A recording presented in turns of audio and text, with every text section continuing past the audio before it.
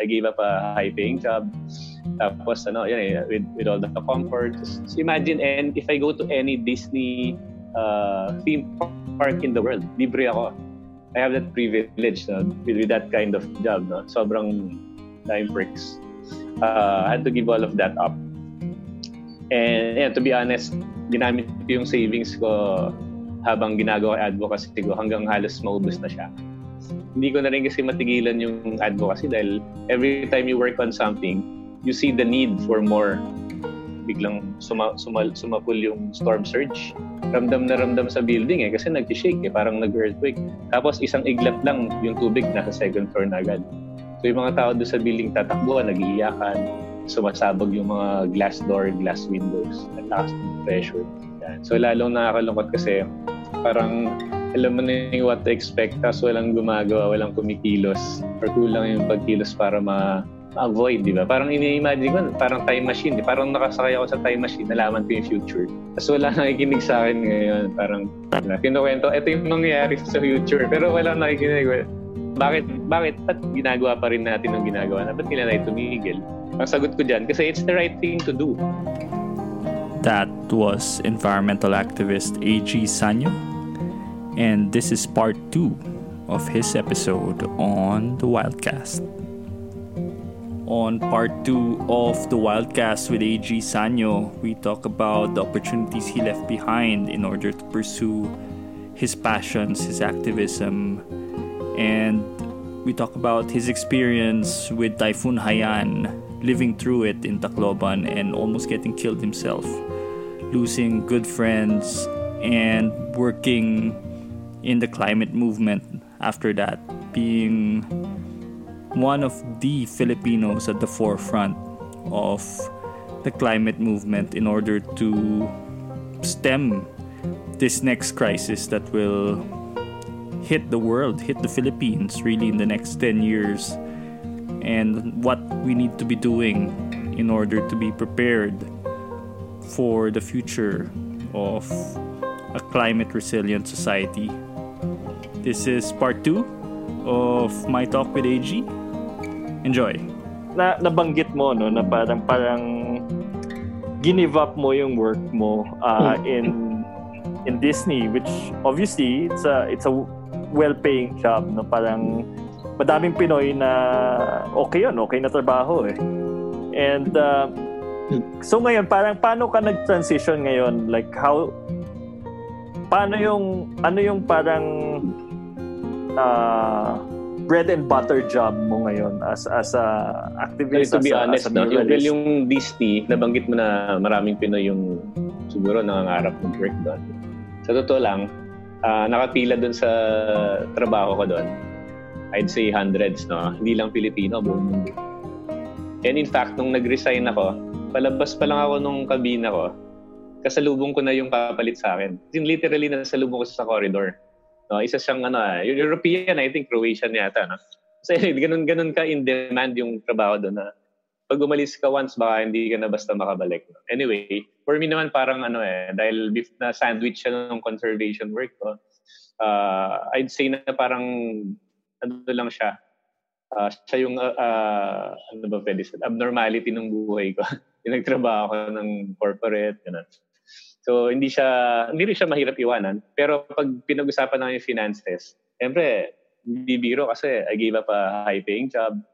Tapos, with all the comfort. Just imagine, and if I go to any Disney theme park in the world, libre ako. I have that privilege with that kind of job. No? Sobrang dime perks. I had to give all of that up. And to be honest, ginamit ko yung savings ko habang ginagawa advocacy ko hanggang halos maubos na siya. And lumabot na sa point na naubos na siya and I had to ask myself again, ano bang pwede kong gawin? Pero hindi ko na rin kasi matigilan yung advocacy dahil every time you work on something, you see the need for more of that kind of mission or that kind of advocacy. Hindi mo siya basta matalikuran kasi hindi mo naman siya ginagawa for finance lang. Hindi siya ginagawa for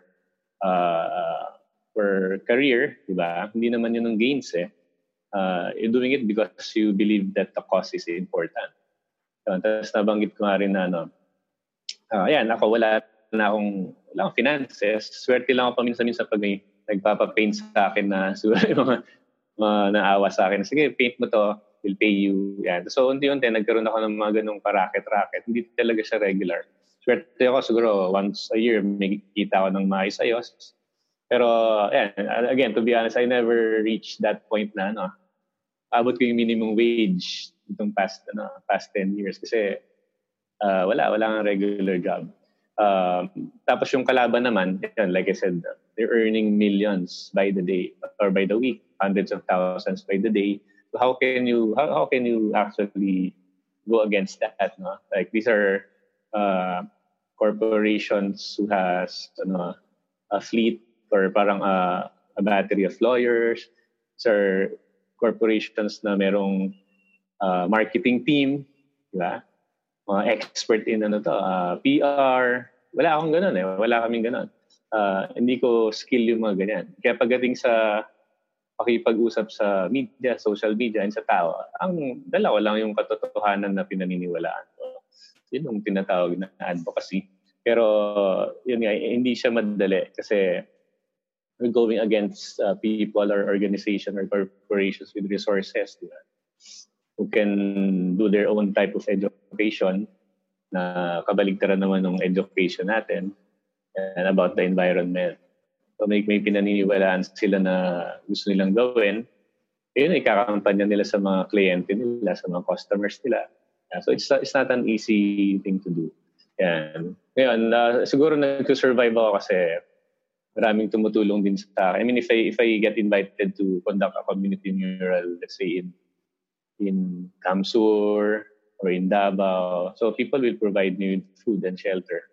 So habang nasa malayo ako sa Manila, parang mas secure ako na hindi ako magugutom compared pag nandito ako. Pag nandito ako, gastos ako eh. Pero pag nasa ibang lugar, may taong mga tumutulong sa akin. Yan. So parang nag-survive ako ng past 10 years sa ganun. I'm hoping na meron pang mas marami ako maging art endeavors starting now kasi last year medyo sinwerte may mga nag-commission sa akin na work. Hindi naman siya kalakihan na magiging secure ako ulit, but then it helps me get by to support not just myself but yung crew ko na tumutulong din sa akin.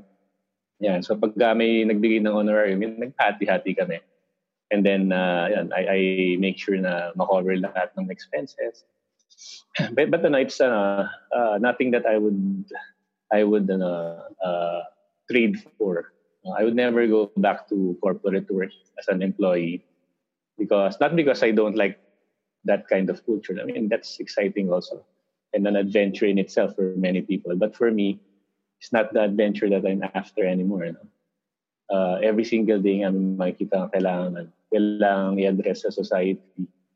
And yung pwedeng basta takasan. I mean, you can. But then, for example, may kita ka na nagugutom, would you turn a blind eye? Lalo na pag nakaramdam ka na ng gutom sa buhay, alam mo yung pakiramdam nila. Tapos, the environment, the issue on the environment, hindi siya nag-i-improve.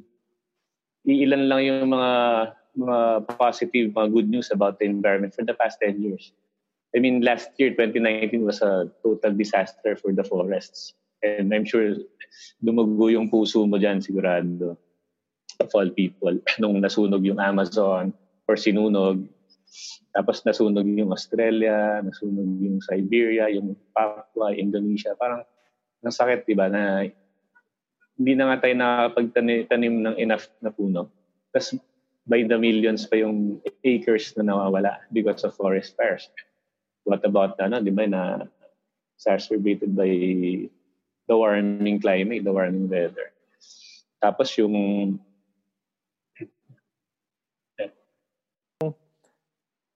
kuminsan kasi yung mga ibang tao, pag tinitignan nila ikaw or tinitignan nila ako, parang tinitignan nila na itong mga tao to madaming peras kaya nila ginagawa ito.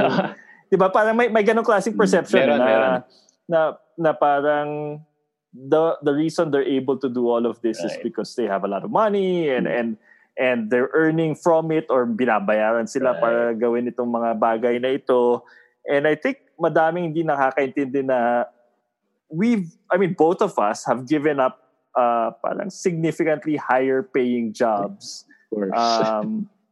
to do the work na ginagawa natin ngayon, di ba? I mean, essentially, ikaw, Disney, you earn in euros, you get travel. Kumbaga parang set ka na kung nagstay ka lang doon, di ba? Parang naman. Okay na buhay na yon eh. Sobra.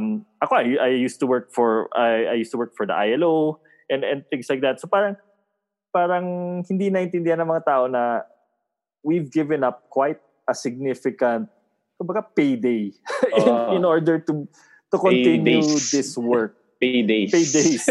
Oo, and parang it's not really it's not a job that pays a lot. Hindi tayo yaman hindi talaga sa ginagawa natin. Hindi tayo makakabili ng kung ano-anong mamahalin. Kasi kuminsan they see, kunwari ikaw, you travel all over the world. I mean, I think 2017, parang halos di ka na umuwi. Totoo yun. 2017, yes. I spent more time in Europe than the Philippines ata in 2017. Yeah, sobrang daming laban nun eh. For people who look at it from the outside, they just see all of these things na parang, such a glamorous life na parang all of these people are living na they have the luxury to advocate and to work on the environment na parang sa kanila, trabaho ko lang ganito, engineer or whatever, but parang this career that many of us have chosen, it's not exactly parang, it doesn't have a big payday. It doesn't have a big payday. And kunwari, swerte ka lang, kuminsan, let's say, ikaw, you get commissions na, I think Ayala, di ba, kinommission ka last year for Paseo de Rojas and a few... Security Bank, actually, sila yung that was a really big blessing na nagtiwala sila sa diba? art. So mga ganyan na, and it's not easy also kasi parang as activists, companies, parang allergic sila na makatrabaho ka. Kasi nga activist ka di ba? Liability. Hindi ka, di ba liability ka na, lalo na ngayon na parang activists are being vilified, di ba? Na parang, aktivista ka di ba? So, or sabihin nila, kaya ka nag-rally sa kalsada kasi binabayaran naman kayo para gawin yan. Diba? So, parang they don't understand that parang this people's passion, and both of us, parang we've been working on this for many years na, thankless job. In fact, sa amin, like I've only started being able to pay myself 5 years ago or something like that. Parang hindi siya viable as a parang starting career. Hindi talaga. Pero swerte tayo because ako kunwari wala kaming anak. So may aso ako.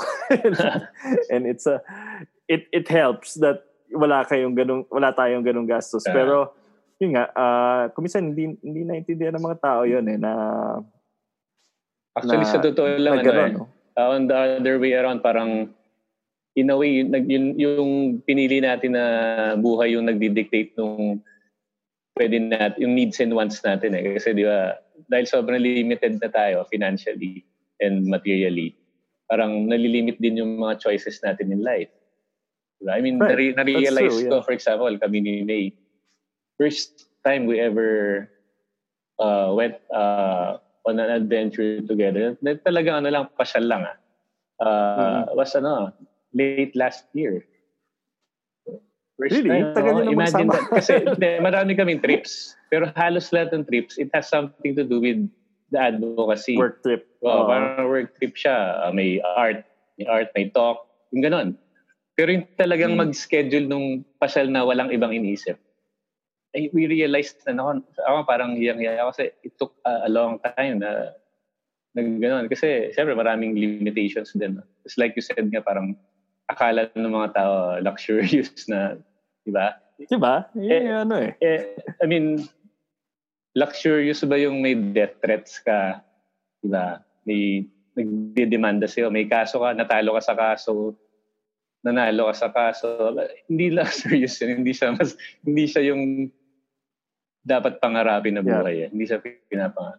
Yung tatawagan ka ng abogado ng isang na-offend na party, Tapos tatakutin ka, tapos diba, i-demand ka ng kung ano-ano para hindi sila magtuloy ng kung ano man. Hindi siya madaling buhay.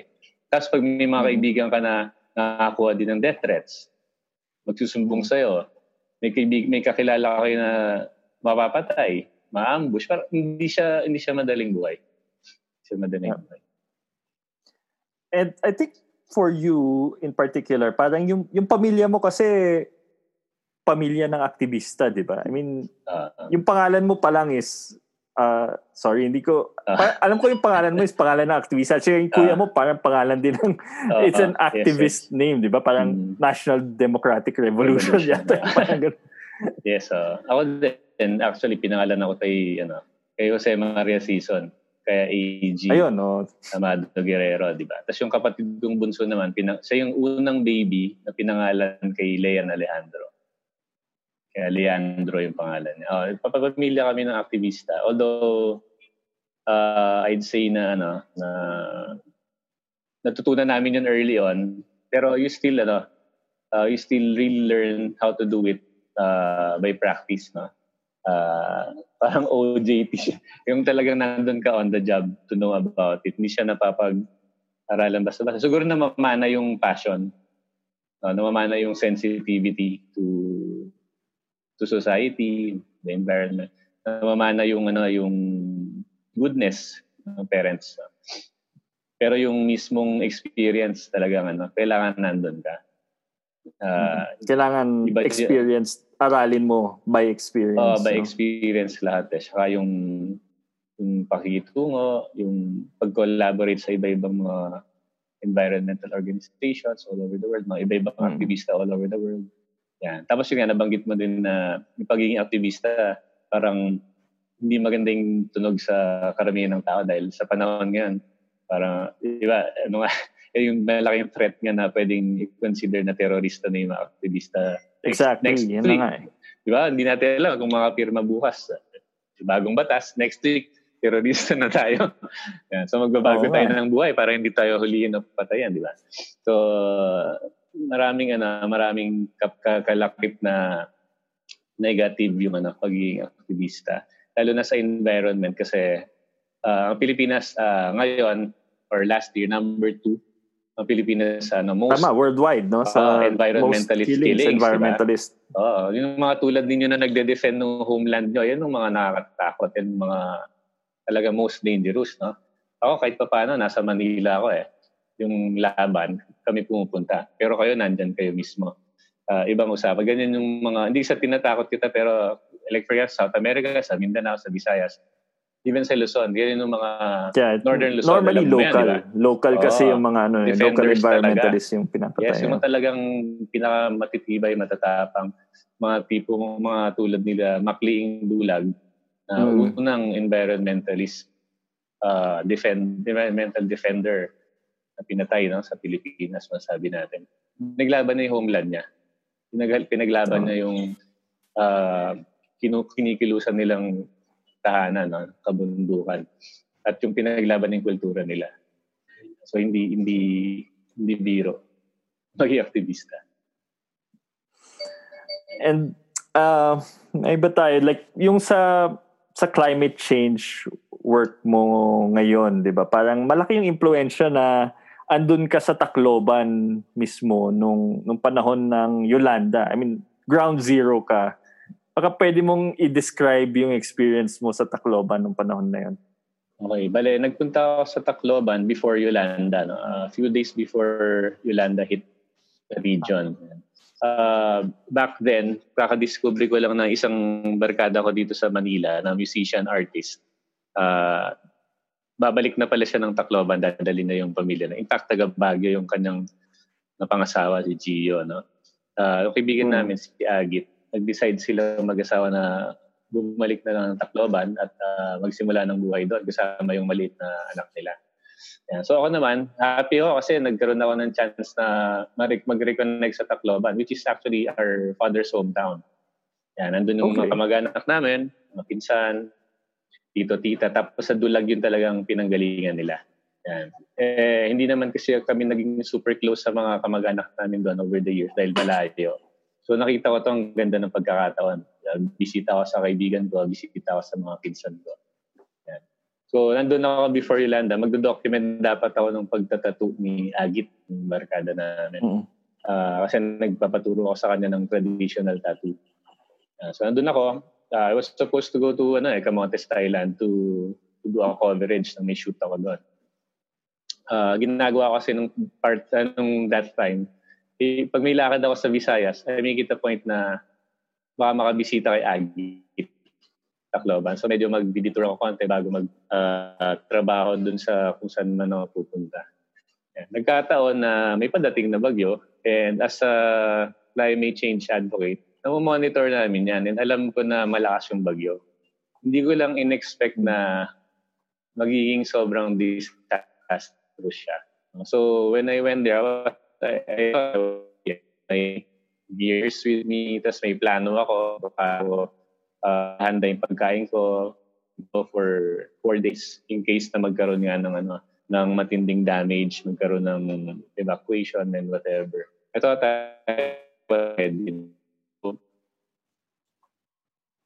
long story short, yung Yolanda.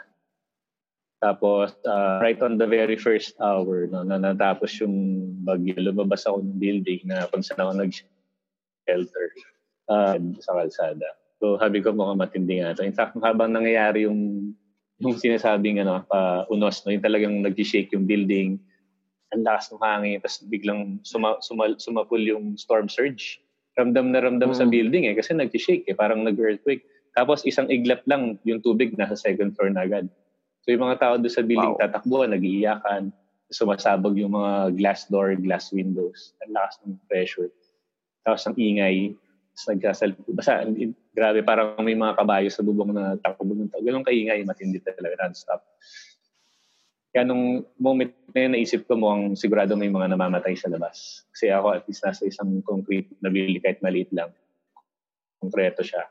Pero nung nag-shake na siya, parang earthquake, ini-imagine ko, babagsak na Kung ginawa ko, tumama ako doon sa rooftop para kung bumagsak man siya, at least madaling makuha yung katawan. Pero afterwards, tumingin yung pag-shake niya. Tapos nung medyo lumiwanag ng konti, lumabas ako. Tapos yun yung sinasabi ko ng kapatid na kalsada. Ko nun, punta sa Kapitolyo para hanapin yung mga kaibigan ko sa media. At least malaman ko yung latest or makapag-play ako sa family ko ng message na buhay ako. Pero hindi ako nakaabot sa Kapitolyo kasi doon pa lang sa first block, ang daming patay. So naisip ko, punta na lang ng City Hall. Minamit ako isa pang local photographer. Nagsabay na kami. Hindi rin kami umabot ng City Hall ng ganun-ganun na kasi ang daming patay.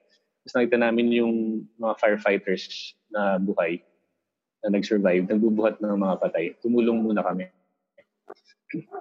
Hindi ko na-expect na yung pagtulong namin nung first hour mangyari for the following 3.5 days. Kasi parang na-realize kayo ng patay.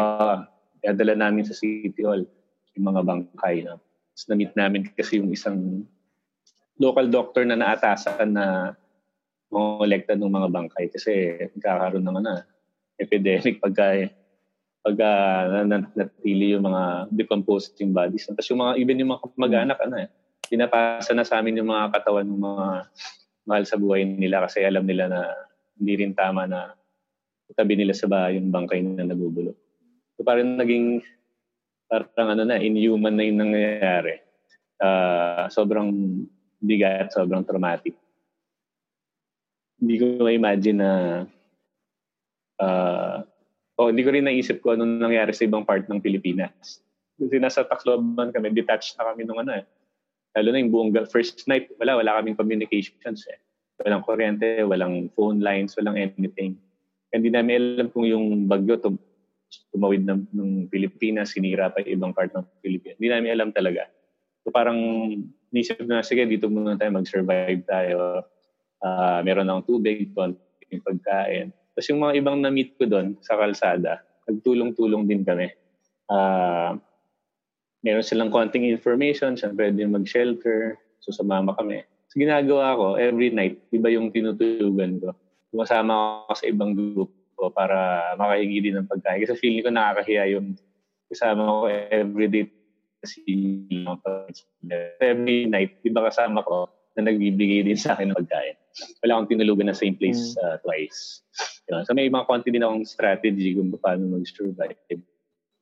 Pero tutulong sa pagbuhat ng bangkay. I think hundreds yung nadala ng team sa City Hall. Doon muna namin nilagay kasi wala pa namang na-establish na mass grave on the first week. Ayun. Tapos nalaman ko on the third day, dalawang bagay nalaman ko. Una, patay na yung kaibigan ko. Yung buong pamilya niya. Pati yung nanay at tatay niya patay din. Yan. May balita sa akin na isang barkada niya. Pero that time, parang feeling ko naka-shutdown yung emotions ko noon. Kasi alam ko hindi ako mag-survive pagka umigay agad ako. So hindi ko masyadong in-process muna. Kaya pinag-mourn ako quietly. Kasi shocking yun yung tao na pinuntahan ko. Plano ko pa nga doon ako matulog sa kanila Pero nung papalapit na yung bagyo, na-declare na strongest typhoon in history, recorded human history. Sabi ko, teka, kailangan ko bumukod para asikasuhin yung pamilya niya, hindi yung may bisita siya habang may ganung event. Tapos ako naman, pinanapan din niya ako ng yung kaibigan niya, tinulungan ako maghanap ng shelter.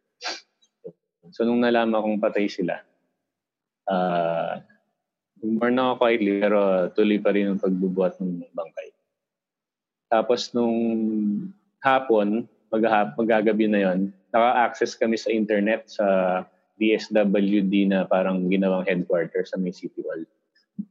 Kasama ko yung ibang mga photographers sa photojournalists ng media. Naka-access kami sa internet. Medyo mabagal, pero at least naka-check kami. Tapos napansin ko, ang daming notification, hundreds sa Facebook. It so happened, yung kuya ko pala, nasa climate summit sa Warsaw sa Poland. Tama, naalala ko yun. Nasa climate summit siya ng time siya, na yun. Exactly happening noon habang nag-Yolanda. Tapos nag-speech pala siya nung day na yon. Binigyan siya ng microphone sa plenary, yung leadership ng summit ni UN para mag-i-address yung United Nations sa kung ano nangyari sa Pilipinas. And it so happened na anak siya ng isang tagutubong Tacloban. Tapos it so happened na yung kapatid niya nandun, nawawala pa. Ganun. Kaya naging siya, emotional, naging very passionate yung speech. Maraming sumuporta. Tapos maraming dumaloy na tulong. Nalaman nila yung nangyari sa Tacloban. Anyway, hindi ko na didetalyahin masyado. Pero yun ang naging malaking spark kung bakit naging sobrang passionate ako sa climate activism. So, pag-uwi ko, yung naka-escape na ako ng Tacloban. A few weeks after that, nagkita kami ng kuya ko. Tapos nag-decide kami, sabi niya, pwede ba tayong magtulong para i-push natin yung climate justice. Especially sa mga localities. Sabi ko, sige, hindi pwedeng hindi kasi mabigyan ng justice yung buhay ng kaibigan ko. Kasi di ba, sino bang sisisihin sa pagkamatay ng isang buong pamilya? Pwede bang kalimutan na lang yan? Sabi ko nga, pag may namatay ng isang tao sa isang apartment sa New York, nandun yung CSI. Tapos, alamin nila yung lahat ng detalye para matrace kung sino yung culprit, di ba? Bakit yung 15,000 o 10,000 na namatay sa Tacloban or sa region, di ba? Bakit wala nagtatanong kung sino may kasalanan, kung sino guilty. So I think para ma-satisfy yung tanong na yun, kailangan magkaroon ng justice, climate justice. Yun yung path para malaman kung sino may kasalanan. So over the past ngayon 6.5 years, dedicate ako naman sa efforts para maintindihan ko yung climate justice at paano siya susulong. So nakipag-collaborate kami sa mga malalaking organizations, sa mga ibang advocates, mga international lawyers para makapagsulong ng effort, mahanapan ng justice yung mga na-impact ng climate change. Hindi lang yung sa Tacloban, kundi globally. And so nagko-connect kami ng kuya ko at ng grupo namin sa iba-ibang communities, hindi lang sa Pilipinas, kundi sa abroad. Kasi direkta sa communities, naglalakad kami ng libo-libong kilometro para matawid namin yung mga communities.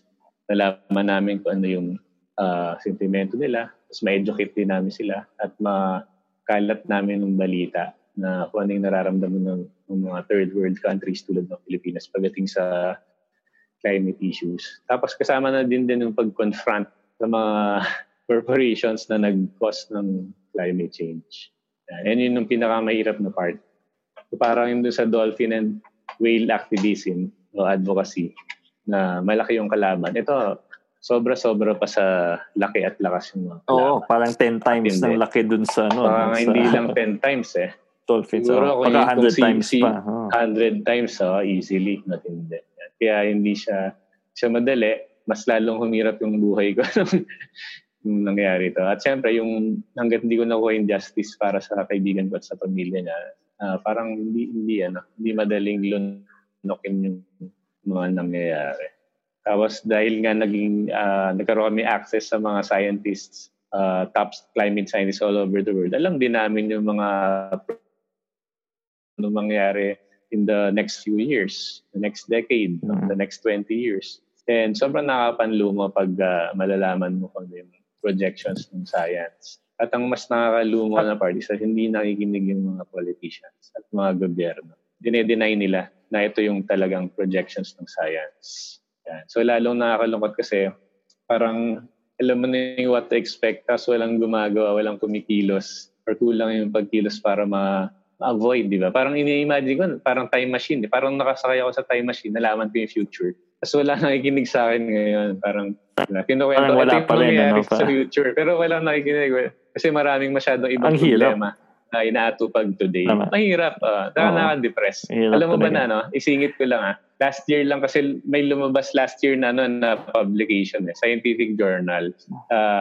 Tinatakel doon yung study nila na depression ng mga climate scientists. Oh, wow. And lalo ikaw. You live through Tacloban. 8 to 10 na scientists na may depression. May dalawa doon na dalawang scientists doon. Ano to? Global scientists to. Mga top scientists in the world. Dalawa doon kaibigan ko. Kaya nung nakita ko, it's real. Totoo to na hindi mali yung nararamdaman ko na nade-depress ako na walang nakikinig sa akin. Walang nakikinig sa amin. Kasi you have that knowledge, di ba? Parang alam mo na kung ano yung mangyayari. May projection na. Essentially, science yun Calculated. Saka ikaw mismo, di ba? Parang nabuhay ka from Tacloban, which is exactly. the effect of that's climate actually change. That's a glimpse of the future. So, di ba? Yun na yun That's the future. And tama ka. Parang walang ginagawa yung mga tao. Wala.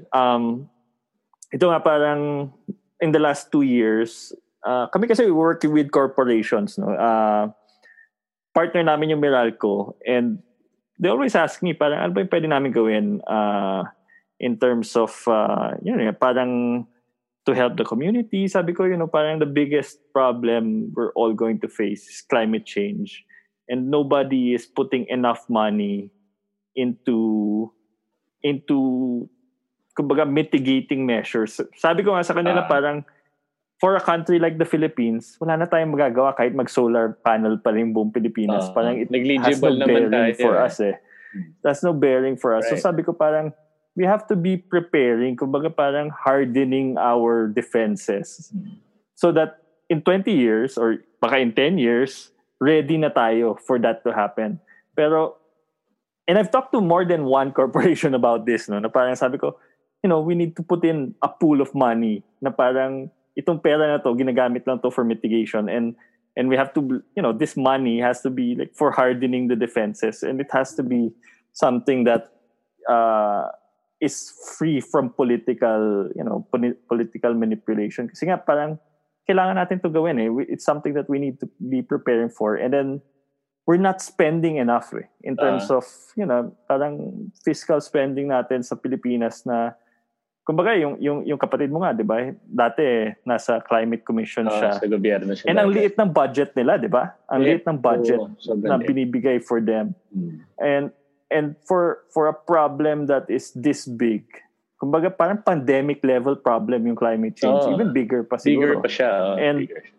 And we're not preparing given nga na parang alam na nating mangyayari ito. Alam na natin there's been studies. Alam ko madami tayong problems ngayon. Pero isipin mo na lang na we're 110 million Filipinos. If in 10 or 15 years climate change affects us as much as it will based on yung projections, we'll probably have 50 million refugees, di ba? Parang gano'n yung mangyayari dyan. Actually, dyan. ang count dyan, bro, ang count nila dyan is yung buong population. Kasi pagka naubusan ng isda, ang population ng, ang average na kumakain ng protein galing sa dagat sa Pilipinas is more than 70%. Dependent. Oh, talaga? Hindi ko lang yan. Yeah, so pag easily in 100 million country, 70 million yung apektado. Problema, ang laki ng threat kasi sa food security dahil yung mga reef natin namamatay. Yeah. So essentially, yung kung saan nangingitlog, yung nag-produce ng isda, naubos. Yan. Kaya may projection, ang bilang nila dyan is not just even the Philippines, but the region, yung Coral Triangle na tinatawag. 380 million ang population ng mga bansa na nasa Coral Triangle. So pag naubos yung reef natin at na depleted enough para hindi na mag-function at mag-multiply yung mga resources, yun ang apektado easily. 380 million. So pag kinumpare mo sa pre-war population ng Syria, siguro mga 23 million. Ang na-displace yata doon is 12 million. So 12 million versus 380 million. Yun yung external security na peace and security ng pinag-usapan doon, hindi lang food security. At tama ka, refugees yun. Saan pupunta yun? Saan kukuha ng pagkain? Diba? Tsaka parang I think hindi naintindihan ng mga Philippine politicians na for us, we're islands eh. Wala tayo sa mainland Asia. Hindi pwedeng basta-bastang mag-cross ng border yung mga refugees dito, di ba? Hindi tayo parang, let's say, from Africa Cambodia to Europe, or di ba? Parang Africa to Europe, kayang-kaya nilang gawin yan through borders, di ba? Parang tatawid sila sa lupa. Pero dito sa Pilipinas, hindi ka pwedeng tumawid kasi dagat lang. Kumbaga, ang pwedeng lang tumawid siguro. Ang pwede lang tumawid is, let's say, Palawan to Borneo at the most. Tawi-tawi Sabah. Pero konti lang yan eh. Tawi-tawi Sabah. Pero konti lang yan, di ba? So in general, yung bulk ng mga Pilipino, parang we're trapped here. We're on an island. And yun nga, parang walang ginagawa yung gobyerno significantly to spend on mitigation. Kailangan ngayon pa lang, we're preparing for 20 years from now. And parang yung actually, hindi na tayo makaka-afford ng 20 years eh. Kasi ito, I don't know kung umabot sa yung balita. Ito yung pinakamalaking balita nitong century supposedly. I'd say the most important news in our lifetime. Okay? 2018 October 8. To be exact, hindi ko makakalimutan bro eh. 2018 October 8. Announced ng mga scientists. 11,000 scientists nag-convene. Sinabi nila, we have 12 years. We have 12 years to fix this mess. And 2 years later, wala pa rin. Walang significant move, especially sa United States. So 2030. Sa climate summit, walang significant move. So we have 10 Pero years. Pero tingin mo, parang feeling ko kasi parang wala na tayong magagawa. Wala na. Actually, I don't know. So totoo lang. I mean, parang to be blunt about it, kasi kung ano yung action na gawin natin today, magmamaterialize siya, hindi naman agad today. At the same way, in the same breath, yung effect ng climate change na nangyayari today is the product of maybe 10 or 20 years ago. Hindi dahil nagbuga ng uso kahapon. No. It's the product of years and years of accumulation. Kaya nagkakaganito ngayon. So hindi siya ma-erase. Sabi nga pag nag-stop, kunwari, nag-pandemic, di ba? Tigil halos lahat ng industries. Sabi, umino yung hangin. Pero yung carbon dioxide content ng atmosphere, hindi nagbago yon. Tumaas pa nga ng konti. Kasi nagbigay ako ng talk ng webinar ng Earth Day, April 22. That was just a few weeks ago. 410 yung sinabi ko 410 ppm. yung content ng carbon dioxide. Kahapon lang nabasa ko yung latest. Lampas-lampas na tayo sa 350 ppm. Yes, lampas na sa 350 na safe levels. Ngayon, 413. So, hindi siya magbabago, hindi siya maubos just because tumigil tayo sa pagsunog ng fossil fuel. Effect yan nung nakaraan. Kaya dapat kung titigil, so ngayon parang, na.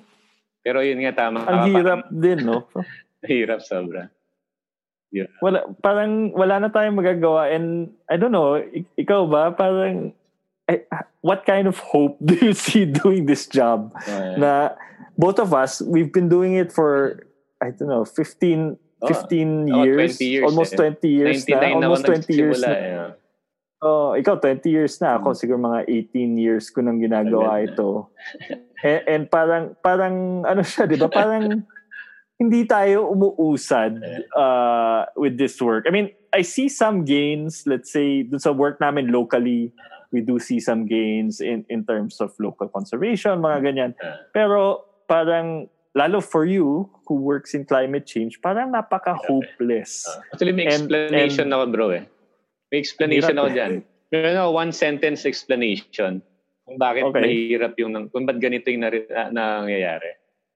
For every JP Alipio, there's 1,000 others na naninira ng environment. For every JP Alipio na nagpupulot ng basura, may 1,000 or maybe more, maybe 10,000 na nagkakalat at the same time. So lahat ng efforts mo, kahit mag 100 times pa effort mo, magwa 100 times yung effort ng iba sa pagkakalat at pagsira. So, yun yung totoong senaryo. Pero tanungin mo, bakit ginagawa pa rin natin yung ginagawa na? Ba't nila na tumigil? Ang sagot ko dyan,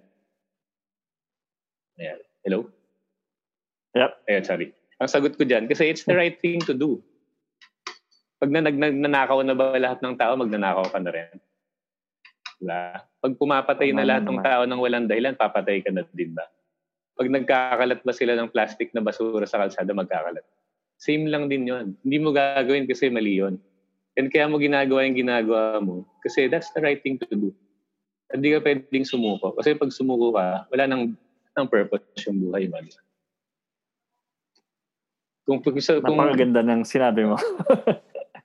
Yun na yung pinaniniwalaan. Kuminsan, kailangan ko rin pakinggan yung mga ganyang mga bagay. Kuminsan, ano mo yun, parang you go through all of these things every year, year on year na natin ginagawa every day for the last 20 years nga, sabi mo nga, and parang walang nagbabago walang lumalala pa nga, parang may lumalala pa and all of that, pero yun nga, parang tama ka na, it's the right thing to do.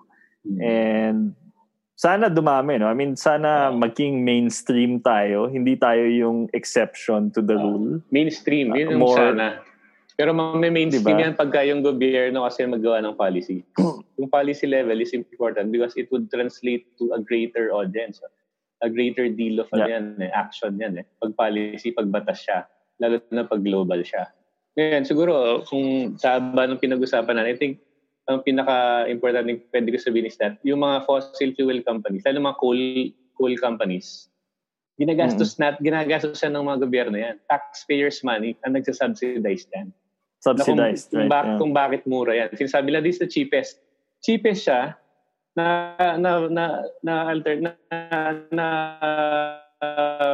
energy source. Kasi cheap siya for the producers. Kasi ginagastosan siya ng gobyerno. Pero yung renewables, hindi ginagastosan ng gobyerno yan. Tinatax pa, kabaligtaran. So it's an economic model na system na actually pinapahirapan lalo yung change. Hindi tayo makapag-mainstream dahil nga naka-design sa in a way na hindi siya mainstream. Na mananatiling mainstream yung pagsunog ng fossil fuels. Yun ang mabigat. Pero siguro, pag may ibang chance tayo, mas mababa. Meron kasi kaming mga na-discovering method kung paano madi-disrupt yung system. It's happening all over the world. Hindi siya mainstream.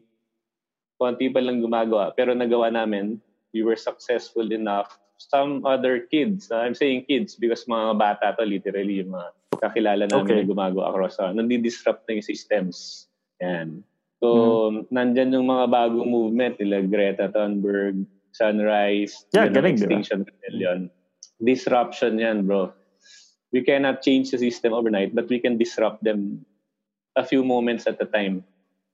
Habang nadi-disrupt sila, yung mga corporations, yung system, nagiging busy sila, no, sa pag-atupag doon sa nagdi-disrupt sa kanila. Doon sa disruption. Yes. Parang may nabasa ako about that before when I used, dati kasi sa mining, and yung parang liliput yan strategy na madami naliliit. Attacking like a giant. The giant. So basically, yun nga, nagagawa nga natin. Slight delays. Right. Slight delays. It can happen. Pero like I said, we have less than 10 years to go to fix this. Let's make use of the 10 years that we have. Kaysa naman maghintay na lang ng 10 years tapos mag-fail na lahat. Yeah. Let's make use of it. Kasi may konting successes eh. Yan. Tama. Anyway, ang haba na ng usapan natin. Maraming editing gagawin. Maraming editing. Pero I mean, very, very, very rich conversation nga. Ang dami natin na pag-usapan. And I think tama ng dito na muna natin i-end yung usapan. And siguro, kailangan nito ng part 2. Sige. Pag-usapan natin lahat ng mga bagay. And maraming salamat, AG. More sa panahon, no? Buong hapon natin ginagawa. And of course, stay safe dyan sa Manila. Sana magkita tayo ulit soon dito sa amin or wherever. We get to see each other. Sigurado yan pag okay na. Of course, yung mga gawa mo, it's everywhere. So every time na nakikita ko yung mga yan, naalala kita. Ayos, sige. Salamat. Sige. Salamat, AG. Bye-bye. So that was my good friend, AG Saño. We must have talked for about 2 hours last June. And I'm really grateful to have him as a friend. And sometimes I do need people to tell me that you are where you are because you are doing what you think is the right thing. And for people like me and AG, sometimes the right thing is difficult. Sometimes it's frustrating, especially for someone like him who sort of knows what the future will hold for climate change and in a way not really knowing what to do about it or not seeing that enough is being done in order to make our country a resilient country to climate change. And for both of us, we see this, we've seen this, we've lobbied with politicians, we've lobbied with corporations that we need to do more. COVID-19 is a problem now, but climate change is going to be the biggest problem our generation is going to face in the next 10-15 years. And like we talked about during the podcast, the Philippines is an archipelago. We're one of the most risky countries to be in terms of climate change. We may have up to 70 million refugees in this country by 2050, and it's something we really need to talk about. We really need to start working on hardening our defenses, creating better technology so that our people are protected from what climate is coming in the next 10-20 years. But all in all, I remain hopeful. People are resilient, people are innovative, and I just hope that the new generation of leaders see things differently and see a way forward with respect for the planet. Thank you for listening to the Wildcast, and if you haven't subscribed, please subscribe to our episodes and please share the Wildcast to your friends. Next week on the Wildcast, we have a very good friend of mine, race director Eugene Tan, and we talk about how COVID-19 has affected his business as a race director. He puts together the Malaysia Mountain Trail Festival, which is a fantastic race. And we talk about durian, among other things. So I look forward to you hearing my conversation with Eugene Tan on episode 18 of the Wildcast.